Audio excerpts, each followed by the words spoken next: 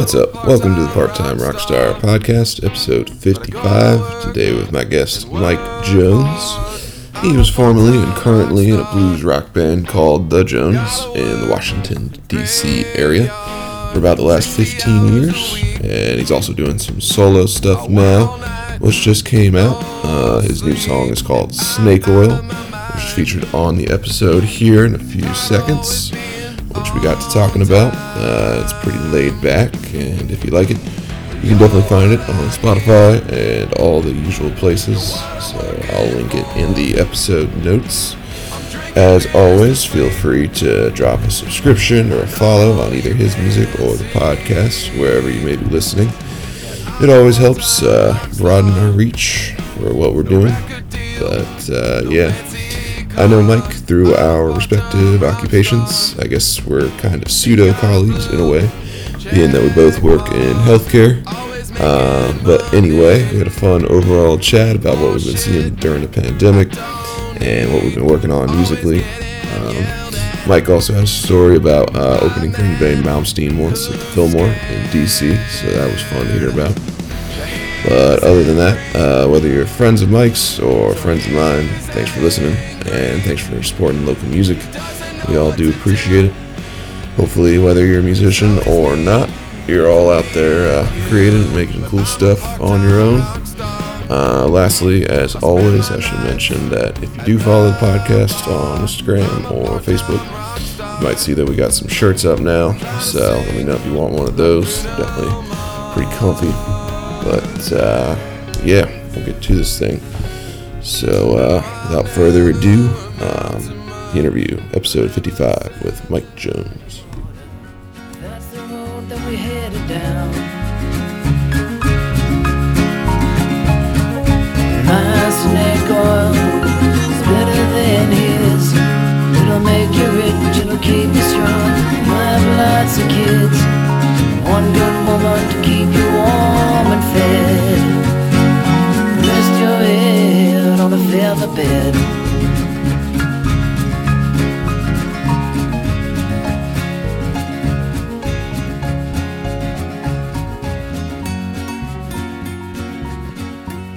Yeah, let's just pretend we restarted now. Right. Welcome to what I call the Part-Time Rockstar Podcast. And now that you know who you're talking to, like it's okay now. Hey, talking to people on the internet's fun regardless. So, obviously, my name's Brett. Your name's Mike, or stage name Mike Jones. I actually don't know if that's your real last name or not, but We'll just keep it with that. How about that? For the same reasons that you and I were discussing before. yeah. So, kind of getting off to that on that foot. There are listeners on this podcast, believe it or not. So, for their sake, I'll just say we know each other through healthcare. Sure. If you're comfortable saying, you're a nurse, I'm a paramedic, That's pretty much where we're at. So, we're both still alive. We met through there.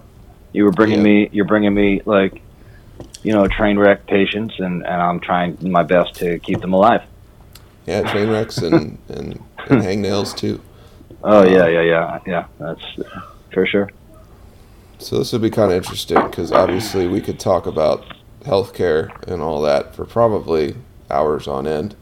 Although it may be a little bit more of like a bar type of situation or conversation. Yeah, but that's not what your podcast is about. So it is and it isn't. Thing. I don't want to like limit it or limit you or limit anyone else. Not limiting me. And I do know that people like hearing about our perspective. I've noticed. Being just in healthcare in the last year or so. Obviously, given the times, people kind of want to hear stories or just perspectives, honestly. And I usually just kind of keep it broad. I'm not really here to force my opinion on anybody from what I've seen. For sure. Or anything. But usually they're just curious. And I've talked to people at this point all around, like North America, in bands, obviously. But a few people in healthcare, too. I think I've had a couple nurses on and stuff, so it's been kind of interesting to swap perspectives. You guys are. You and I are kind of like, I would say, like the same aspect. It's like all about stabilization for us. Yeah. You know, it's not like you and like, you know, so I'm in the ER and, you know, you just said you're a paramedic. So it's all about, it's, you know, you get them to us alive and we keep them alive for a little bit and then, you know, on to the next, you know. So you and I are kind of seeing these patients, I mean, literally at their worst. You know, so these days, it's, you know, the backdrop of what that has been, you know, I think it's been kind of weird, at least on my end, that, you know, it's the same diagnosis. Like, it's the same kind of patient. For, like, our hospital was just filled with the same diagnosis, which was kind of freaky, you know? Yeah. So, anyway.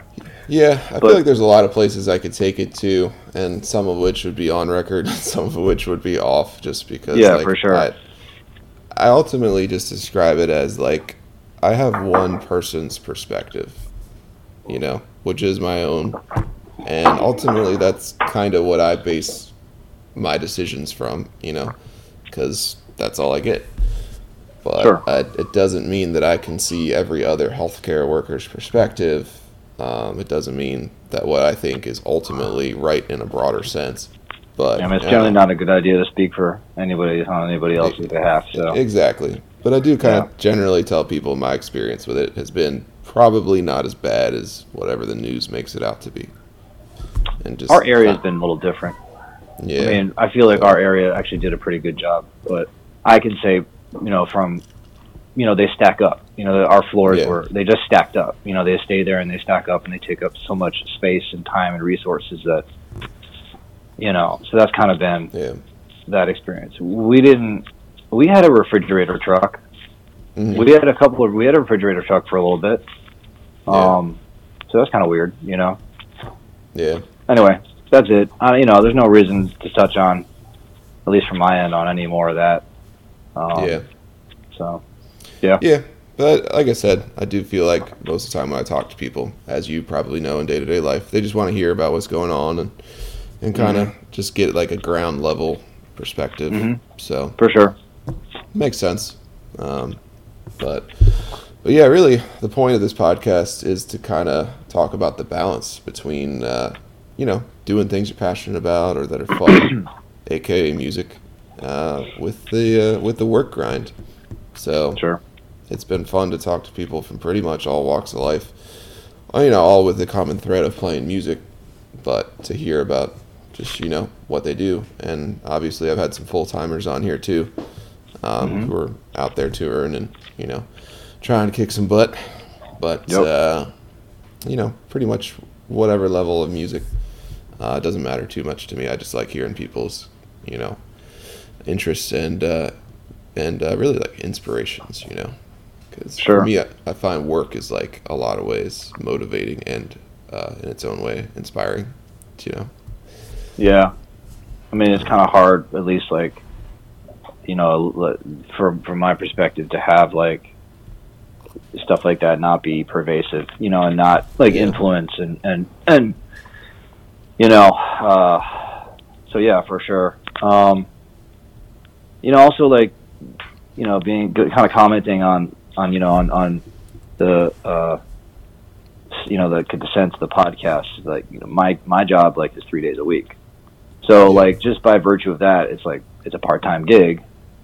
Prior to the, you know, the pandemic and when things shut down, like I was, you know, I with my bands were playing fairly frequently, you know, so I had weekly gigs, you know, and that's weekly income that is gone. And you know, obviously that kind of sucks. I mean, luckily, you know, I've got the job to fall back on, and it also, just by virtue of the fact that it's like 3 days a week, you know, 3 12s a week or whatever, it gives me the time to work on music, you know, and to do a lot of different things, which I'm sure is the same for you, you know, and your guys' schedule is, you know, doesn't take up a whole week, so in that way it's pretty cool. That's why I work in healthcare, to be honest. Schedule, you know. Yeah, for sure. It's like such a weird. Yeah, I mean, I started this thing a little later in life, but that's definitely a huge perk for sure. So yeah, and it's also binge and purge. So arguably, at times it can feel like it's not worth it because totally, you're just burning yourself out. working to the bone on some shifts, and it's just this massive juxtaposition I find creatively. This massive bipolar world of like, you know, when you're off, you're really off. Generally speaking, like, I don't know how it is, you know, in your world, but at least in our worlds, it's like you're not getting emails and no one can really call you to bug you, at least not in a normal 9 to 5 sense at all. So, when you're on, though, you're on, man. But then, you know, when you're on, you're on. You got to be firing on all cylinders because it literally means someone's ass. You know, you know, and then it's the same. Like, you know, when they're in their worst situation, and you know, it's not like there's a lot of trust on their behalf because they're knocked out, but like there's a huge sense of duty on our behalf to like. Yeah, I mean, try to do our best. There's a good outcome, you know, right? I mean, that's the idea. So, and ultimately, it's just someone's life is your responsibility. Period. So, I don't know, like other careers. Like, I mean, I know other people get stressed out and stuff, you know. Yeah, I do find it's hard to relate sometimes when people stress about the things that they stress about, and I'm like, I'm not trying to play any cards here or try to like say that your stress isn't real or something. But I guess the way I always say it is like your biggest problem, and I mean this as broadly rhetorical as possible, is your biggest problem, like personally. So whatever you think your biggest problem is, it is, because that's the biggest thing you got going, and you don't know anything else. You know, you don't know. Yeah, absolutely, dude. Like, everyone, you can't. I mean, like even working in healthcare, we're arguably not getting shot at, hopefully. You know, like, so that's even a whole nother level of stress. For sure. But I feel like it's at least some form of comparison. So, I think the difference for you guys, because I've worked on the floor at hospitals and stuff, especially like on clinical rotations and stuff, is like I'm always torn between like the 12-hour shift and like the 24 a little, because the 12-hour you sort of know what you're getting into and that it's going to end.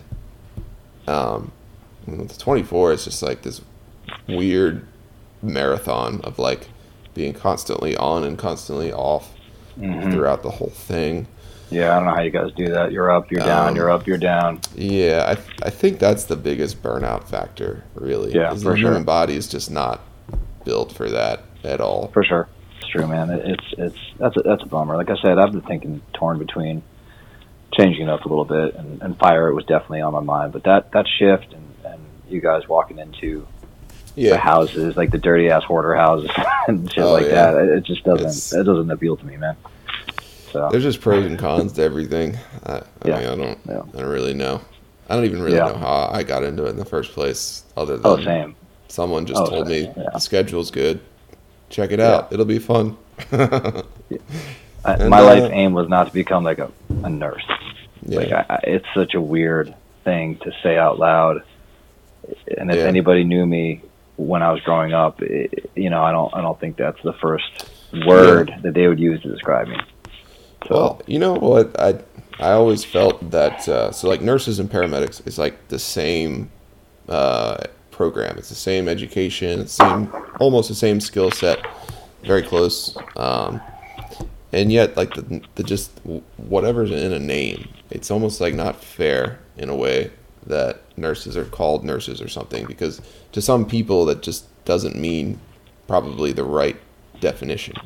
I mean, as a dude, it's hard to negotiate that. Let's put it that way. Like, I mean, I think as a woman, like is a female dominated profession still. But, you know, I've got some guys, luckily, that I've been working with or have had, you know, the privilege of working with that have been in this game for a long time. Have had to negotiate this a lot longer, and then in times when it was way less accepted. And I still have like my problems with like patients that are kind of like, you know, you walk in the room, they call me doctor, and they call the female doctor nurse, and they're like, no, I'm gonna flip that around. It's, you know, times have changed a little bit. And again, man, in the ER, like I couldn't do any other kind of nursing. Like in the ER, it's a more, as you know, like physically demanding environment. So I mean, not for nothing, like for what it is, like kind of helps being a dude, and they kind of like having us around to move bodies. So you know, it is what it is. Yeah, I call us a cross between health professionals and movers, because you call, we haul. Like, it's true. Big part of the job. I mean, for you guys too. And I mean, obviously, being male in the nursing world has its pitfalls or just challenges. I guess I also you think, already know. Yeah, I mean, I get it, but I also just kind of think in general, when people hear the term nurse, even as it pertains to like females, they don't really even understand at all what that means. Like, what does nursing nobody knows do? what we do. Nobody knows what we do. Nobody Like, knows. there's this huge gap of like missing, I don't know, understanding amongst the common public about what a nurse does. I mean, what an EMT or what a medic does, or basically no idea. There's all these different levels of healthcare, you know, whether it's nurse practitioner, PA, whoever, anesthesiologist, and like generally speaking, public doesn't really know what level does what. Not until they deal with us. Exactly. And then, then you they don't find want to out. be dealing with us. and then we will explain. But, it's not good. I tell people, I'm like, hey, I'm the kind of ambulance guy who could give you pain drugs when you break your leg. So, you know, that... You're also the kind of ambulance guy that's doing CPR and tubing people in the snow. That's different, you know, and that's you're in all, in, like you said, like, and you all get those, I got a toothache, I got to call the ambulance. Yeah, of course. At 6 o'clock in the morning. But anyway, I feel like we definitely could get this off our chest for a while, but we could do that. We could. You want to switch the music gear? Yeah, why not? And I'm definitely open to just meeting up for a beer, especially incidentally if we were getting off the same for sure, man. 7 a.m. shift. Yes, so you're off Sunday night. I'm definitely around. All right, I may hit you up for that then. Try to figure something out. Yeah, man. But anyway, back to the music. I noticed you got a backpack guitar on the wall, which is pretty cool. Yeah, that one, and it actually, like, I'm a hiker, and you know, so that thing is strapped to the backpack. It has not been treated nicely. Yeah, same. I have the exact same one. I can even see the wear pattern. I took a screenshot here, so I'll probably post that to Instagram maybe later. Yeah, but, it's all good, dude. Those backpack guitars, man, they're perfect. And I just got this one. Hold on. What you got? It's one of these Baby Taylor guys. Oh, so it's like a travel guitar. Yeah, but it's it's like a miniature. You can kind of holding it up to it. You can kind of see the yeah. So I got one of those in the shop right now too. It's my fiance's. So cool, man. Getting that fixed up. I just got that. I was really happy about that one. So. I think there's a little wall of guitars around here. Probably hard to see. Oh yeah, cool, dude. Oh, you got the full set because you have the set going too. So I have a set, but it's not set up right now. So, but yeah, I got my other stuff here. Hold on a second. As long as we're showing things, got like my. You see that? I'm bored. It's got a laptop. I'm bored there. You got some gear. All that, so. I got the keyboards behind me. So, I got some things. So yeah, let's just kind of talk about like what you've been up to musically. I noticed your YouTube videos and stuff. They're not that old. Pretty new. So clearly this has been kind of a new project you've been getting into as of late. I don't know if you were in previous projects or if you had... Yeah, so I can give you some history, I guess. Yeah, I figured why not. Sure. So I got to D.C. in 2002.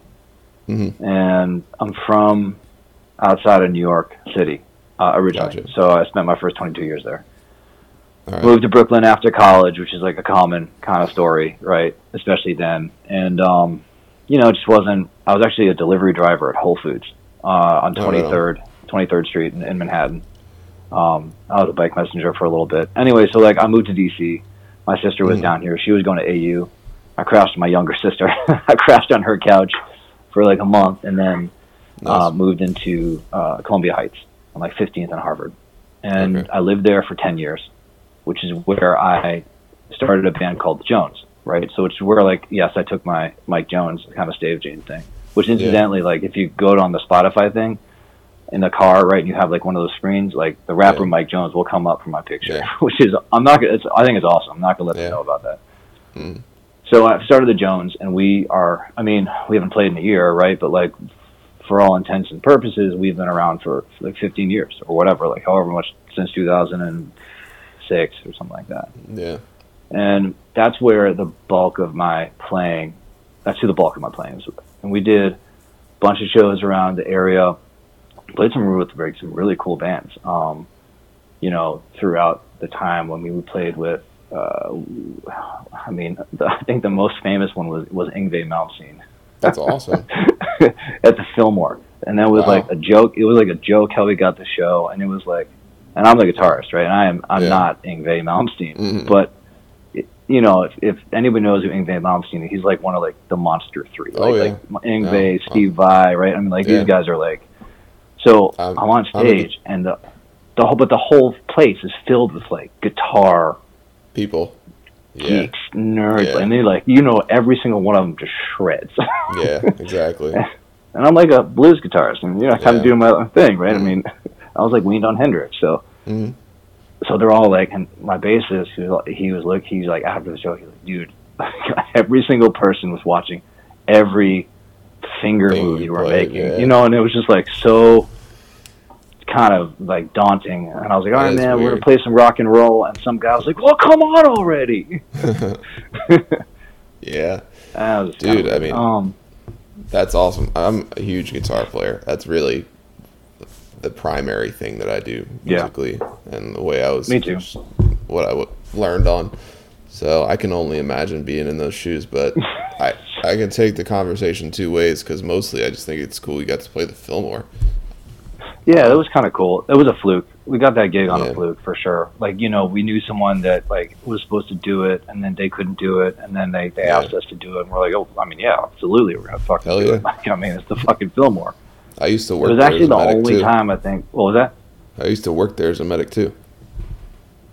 That makes sense. People are like overdosing and passing out and all that shit. Yeah, that makes sense. Yeah, for sure. Yeah. So believe it or not, the worst shows to work are definitely EDM front and center, but I would say country is definitely up there. Or like little Georgia girls passing out from too much I'd say Zima.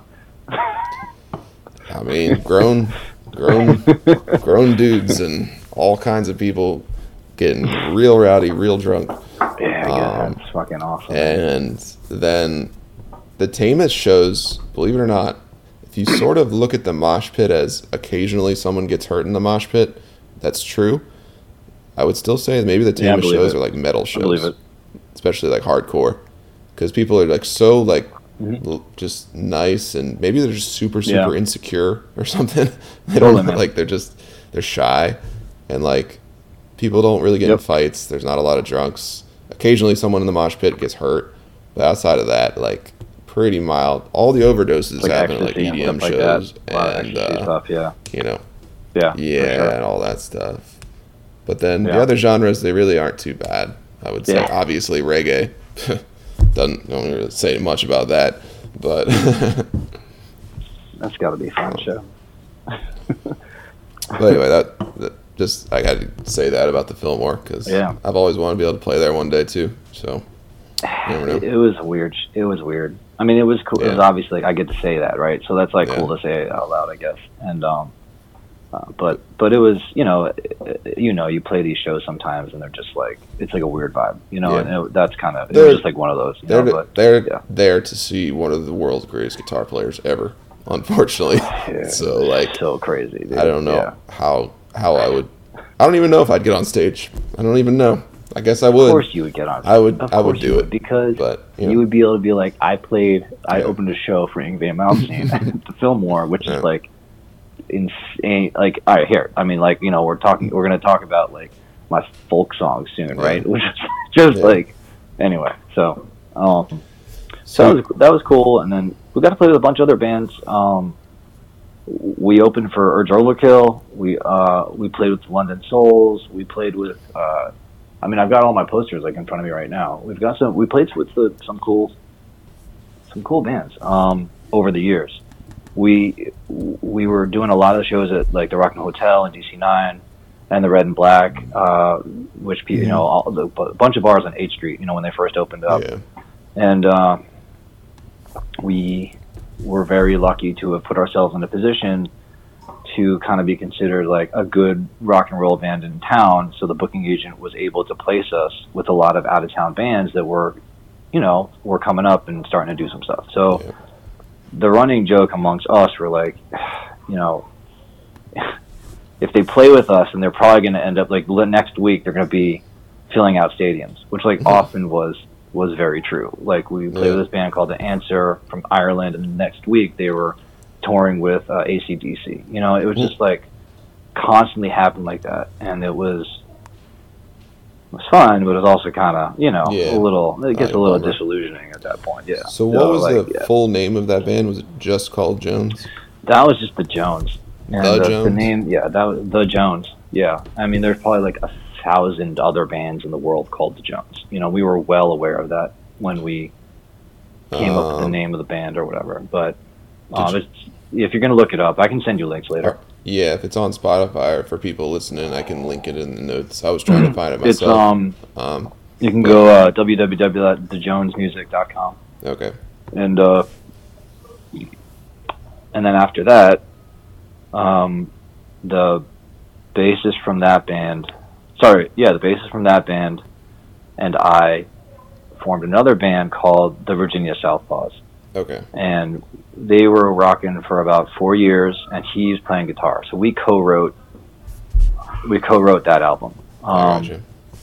Again, rock and roll, bluesy rock kind of stuff. Cool. So then those gigs got shut down, right, by the pandemic. Mm-hmm. And I was like, you know what? I'm here. I'm home. I've got a bunch of songs that I've written over the years that were kind of more acoustic driven. Yeah. Let me just start releasing them. So that's how this has kind of started going. There you go. The old one-man band. It happens to all of us eventually, I think. And in a lot of ways, though, I kind of mean that like affectionately or whatever, because it's like if you have a creative pursuit in you, you're going to do it whether you have people around or not. It's just something to work on, So let's kind of talk. These days, like the technology, there's no excuses. Oh yeah, no. You can make a record, and if you can make a record, you can make a record in your basement. Anybody can. It's just all of that stuff is really accessible. So. Yeah, I've always outsourced my recording stuff when I go to like studios when I actually make full albums or EPs or anything like that for the production. But part of that, I guess, is because I've been fortunate to have some friends who are in that world, and then part of it's I got a job or whatever, I can afford it. But recently, I've kind of really upped my game, I feel like, because of this podcast for a couple of reasons. I mean, one being that I'm meeting more people, so because I'm a lead guitar player, I always say if you need any session work done, I'm happy to either come to your studio or now I can send stuff because I've gotten better. Yeah. Literally from recording this podcast, just through GarageBand and different things. I can now send like pro audio, like recorded guitar stuff, to people wherever they are, and that's been a lot of fun to do, especially without shows happening. Yeah, no, for sure. I mean, I was lucky to be asked to do a couple of those kind of things, the compilation, I guess like collaboration, with some other people in the area, via this thing called crossover.tv. And Gotcha. They actually just released the whole Sgt. Pepper's album with like a bunch of bands in the DC area. I mean, and a bunch of really cool bands. And so my band got to do one of the tunes on that, which was cool. And I did a John Prine song with a couple of people like Don Zantera, who owns Inner Ear, so those old school hardcore punk bands did their stuff. So he was on the track. So yeah, the passing around the music thing has been kind of revolutionary, and there it's like, to prove your point, like artists are going to be artists, and people are going to figure out a way to make stuff. It's, and especially in, again, the technology has allowed all of us to basically form bands online, which is weird, but it's true. It's going on. So Yeah. And I started this podcast at the beginning of the shutdown when shows stopped. And I mean, it's been worth pretty much every second of it. Like, just meeting everybody in a way that, like, I couldn't really do from even playing with them, even if I was playing the same show. Because even like we're talking right now, we see each other, but like we don't really have the time because we're working or whatever to talk. So like the same sort of applies for whatever job field you're in, music included. So I feel like coming out of this break and coming out of all this stuff, like it's going to be pretty cool to really feel a little more integrated into where I play and knowing everybody a lot better now. Yeah, for sure. My buddy Rich says, he thinks it's going to come back. People are just going to have this insane hunger. Yeah. For live shows and stuff like that. And I think these local musical communities have kind of been strengthened, like by your podcast and like stuff like that going on. You're providing this huge, I mean, for lack of a better term, like service, right? Because people and bands are always going to have stuff to promote, and everyone's looking for a venue to talk about stuff. This is, your podcast is really cool, because most of the people are obviously part-timers, right? Yeah. Everyone has a day job, especially now. I don't care if you're full-time during the thing. I mean, a lot of musicians that were full-time are now they're part-time or they're no time. Yeah. And, and there's whole careers that have just been obliterated, by this. Clubs are closing down and I don't know about you. What do you think? I think some of the bigger clubs are going to start having to fold. And that sucks. They won't, actually. And I have a reason for that at least that is mildly substantiated as far as I know, which is Live Nation. And specifically, they're buying up as many clubs as they can. So one conglomerate will own, the Black everything. Cat. Sadly, it's going to become monopolized. Yeah, it sucks, man. I had some really hazy times at the Red Room, that's for sure. Yeah. That being said, there's been GoFundMes for like places up here like the Auto Bar and different places. So some have been able to sort of stay afloat, and there's also the loans that at least Maryland was giving out to people, specifically venues and businesses. So maybe there's a chance. But yeah, you're right. For this, a lot of the small guys, I don't know how. It's going to happen. It's going to, I mean, if they can stay afloat, that'd be awesome. Eventually, if it's money drives up, for everybody, so whoever's donating and GoFundMes and stuff like that, I just, like you said, I hope people can hang on. And then when things are opening up, it's opening up at like half capacity and like for good reason, especially from our perspective. But it sucks. It's a double-edged sword, man. So yeah, I mean, I think eventually it'll just take time, but it'll come back around. And for sure, my other answer, I guess, that I've been talking to people about, beside small venues closing, and that sucks, is I think you're going to see a return of the house show, like a return of the DIY show. And I mean this not in the sense of like kids, like 16-year-olds, like maybe it was in our day. I'm saying what I'm seeing is like 30-year-olds, 40-year-olds, 50-year-olds having bands come through that are touring. And this was happening before the pandemic and still sort of during it. And I kind of see that as being a solution to not having small places to play anymore. After this or whatever, we should talk offline, because there are some so I started, I think that's perfect time. I started a record label, which is what I've been releasing all of my stuff under. So there's like aspirations to, get some artists and some capacity and start releasing some stuff. Likewise, I live in an area where I have some outdoor space, and I've been starting touring with the idea of like putting on some shows, or something. And I might have, like an audience of people that would pay a rate or whatever to have people come play. I would bet that you do. In exactly that demographic. Mm. You know, 30, 40-year-olds, kids, Yeah. can't go anywhere or whatever, don't want to go anywhere, has the space, would love stuff to come to them. Like during the pandemic, we had food trucks, like come to where I live. And like, it was just every night was just sold out. It was, they're just hungry for anything to do. So we should talk offline because I'm definitely like thinking about doing something like that. Yeah. As soon as I get interest. So, but I got some moving parts, obviously. Yeah. Well, I've been kind of doing, outdoor.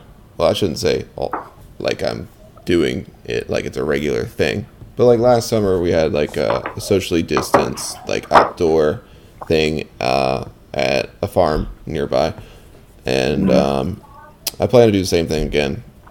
But really, the more important thing is I'm working towards probably a full-blown festival for this, loosely based around the podcast from the people that I've met over the last year.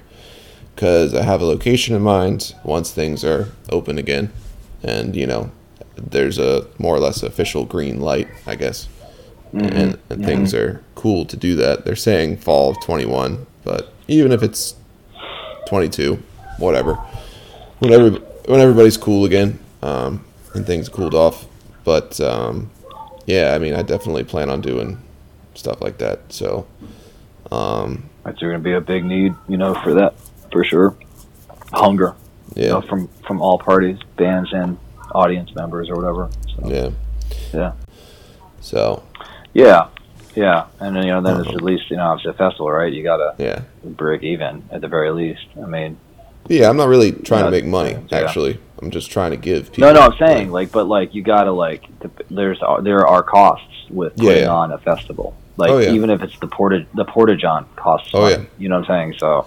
But that's cool. Anyway, really, the point of this podcast, like I said, is to kind of talk about your stuff and kind of giving people a little window into hearing about what you've been up to and what you've been working on. So maybe we'll just kind of get into a couple of the new songs. You got the Snake Oil one out, and sure. You got so that's like really we got four. I've got like 4 tracks out right now. I've got Snake Oil. Yeah. Calamity Jane was the first release, and then Strongest One I Know and Don't Give Up on Me, which are really just edgy titles. So I'm really proud of this. Yeah. edgy titles. Yeah. But I mean, it's an acoustic driven thing, and like I said, the sentiment was kind of like, fuck it, just put it out there, and it is what it is. So I think some of the recordings will definitely reflect that.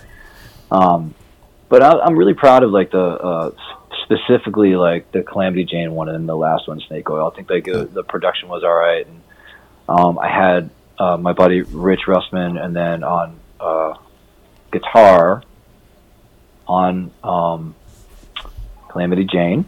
Yeah. I had John Matloff on drums for Calamity Jane. I had and then Austin Day. This guy Austin Day was on keys. And then on Snake Oil, Austin was on keys again, and now Rich did a bass line for me. And then I played all the other percussion and all that other stuff. So I'm basically like trying to do what I can musically wise and instrumentally wise. And if I need a bass line, I need a key part, I need a drums, like I have, once again, access to some really good musicians and friends, and we can pass stuff around along the internet. So there you go, right? I mean, and that's the way it's been. So I don't know. I mean, I'm kind of, I'm having fun with that or with this right now. Yeah. But it's in the back of my mind right now. Things are, they're opening up or whatever, and the itch to start playing live again is definitely. Yeah. It's definitely there for sure. So, I'm trying to figure out how to kind of start that up. And it's like, yeah. So I don't know. The Snake Oil thing has been cool, and I was able to get like a couple of write-ups, which is nice. So it's been going well, and I think as long as I get encouraged, keep getting encouraged, I'm Yeah. going to keep doing it. Yeah. Or not, even not being Yeah. encouraged. I mean, I think the most important thing that you're doing is just putting it out. I'm not pointing fingers at people who don't, but sometimes people work on stuff and they're just like, it's not good enough. And they're just like, sit on it. And I'm like, well, all right, cool, I guess. But like, generally, I know my stuff's not good enough. Yeah, I'll just put it it's out like- anyway. yeah, and come on a podcast and talk about it, whatever. It's like, it doesn't need to be groundbreaking. And if you really want to talk about artistic stuff, it's like your only thing that you're trying to be better than is like the older version of you, I guess, really. Like, you're not really trying to be better than somebody else or something like that. It's like you just kind of have your own style and your own thing, and I feel like the only way to get better at that is trying it, like releasing it or seeing what people think, or at least seeing For sure. what kind of response you get. But maybe not, and For sure. maybe I'm wrong about that, and whatever. No, I don't think so. I don't think you're wrong, at all. I think, like, also, at least in my case, like, it's been, there's been, like, a lot of change. And I mean, I went from a 3-piece power trio blues rock thing, and now I'm doing, like, acoustic-y. Yeah. I mean, it's getting on, like, the country, the country playlists or whatever. So it's definitely been a change. Some intentional and some not. Yeah. But yeah, the sentiment was just kind of put it out there, and again, it's been kind of cool. It's definitely been an evolution to that for sure, and it comes with getting older. I don't know, Yeah. like when I was young, God, I was I wanted everything to be like whatever, perfect, and trust me, it's not. Like, it's definitely not by any means perfect, but I wanted it to be, Yeah. and it wasn't, and it was never going to be. And that's okay. I just didn't realize at the time that that's okay. And it is what it is. And, like, there comes, like, I don't know, maybe that's where it comes from the job, that we do, is that priorities change. And giving a shit about most things. And I don't mean, like, I give a shit about music, very much so. But sometimes it wasn't fun in the past. Yeah. When you're, and now it's more fun for me now because I don't give a shit. Yeah. Much. I guess I've been fortunate never to have to struggle with perfectionism, especially in music. But like, if I had to describe it to me, what it might mean is like the perfect amount of like idiosyncrasies, like the perfect amount of little farts here and there on like on a song or on an album where it was like, oh, I didn't really mean to do that. It's like the Hendrix mentality of like, he probably didn't mean to do 30, 40, 50% of what he was doing sometimes, but like it just, his style came through and like, it just blended and it molded and it worked. And I feel like that would be my version of perfection if I had one. It's just like, for sure. That was actually one of my biggest things with, like, I think, I don't know if there's, I think like there's like a Hendrix Clapton, thing, right? And people are like, well, do you like Hendrix or do you like Clapton? And I don't think it's even close. I was always a Hendrix guy. I like both too, for sure. But I was always preferential to the Hendrix thing, exactly for that, reason. Because there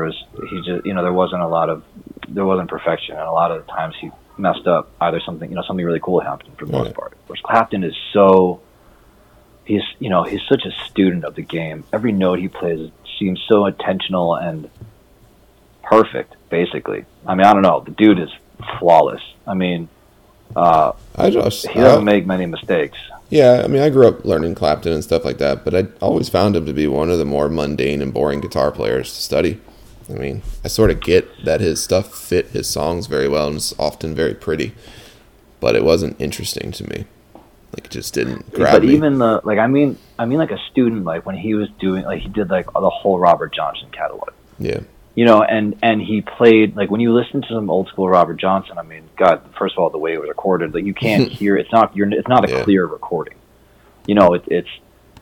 And whereas now you have this crystal clear cut recording where you can hear every note that may or may not have been played by Robert Johnson, because you can't really, discern it that well.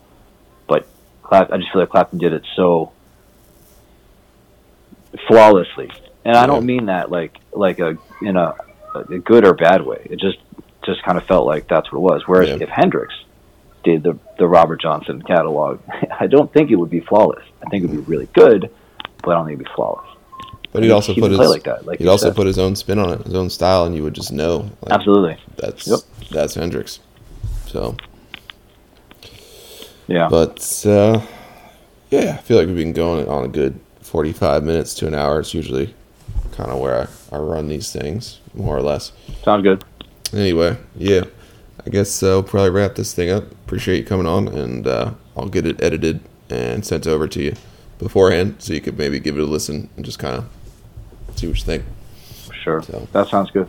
Cool, buddy. I appreciate the time. Yeah, man. And then, like I said, let me know about that beer. Yeah. I'll let you know if I'm working on a Sunday night. We'll see if that becomes more regular. So. Okay. All right, cool. That's pretty much it, I think. So, yeah, dude. I'll text you here in a sec. All right, man. Thanks, dude. Have a good rest of your Peace day. out. Yep. All right, you too. Bye.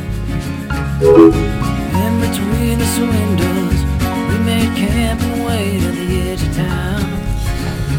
So I want to thank Mike for coming on, and thank you for listening. The song again that you're hearing in the background is called Snake Oil, which you can find wherever you listen to music. And other than that, hopefully a good week. And looks like the weather's starting to break here, starting to get nice out. So hopefully it's a good one. See you next Shake week. some hands and promise lives with goodness in my eyes. You'll buy my potions. My snake oil is better than his. It'll make you rich, it'll keep you strong. You'll have lots of kids. One good woman to keep you warm and fed. Rest your head on the feather bed.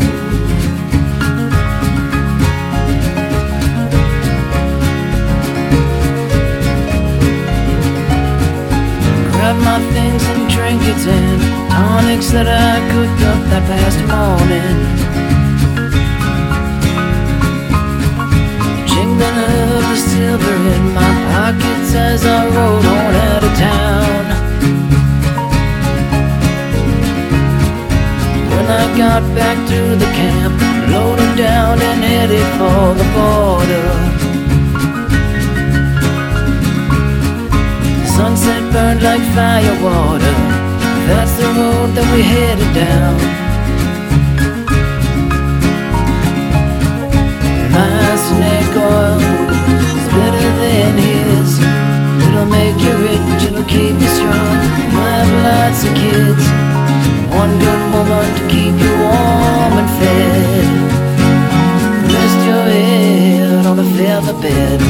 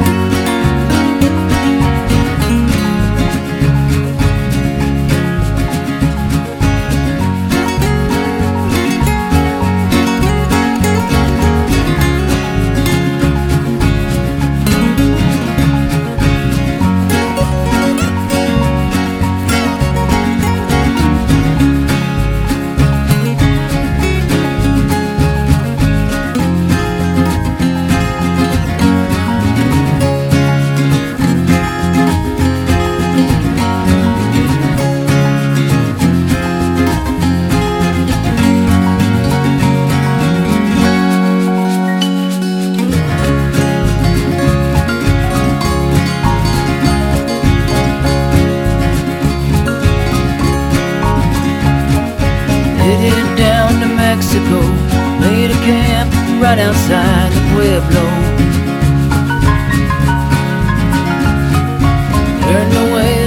hombres and the senoritas had gold laced in their hair. Brush the dust right off my clothes, set up shop during the fiesta. The man he came to shoot me down for selling poison, it was only fair. My snake oil is better than his. It'll make you rich, it'll keep you strong, you'll have lots of kids.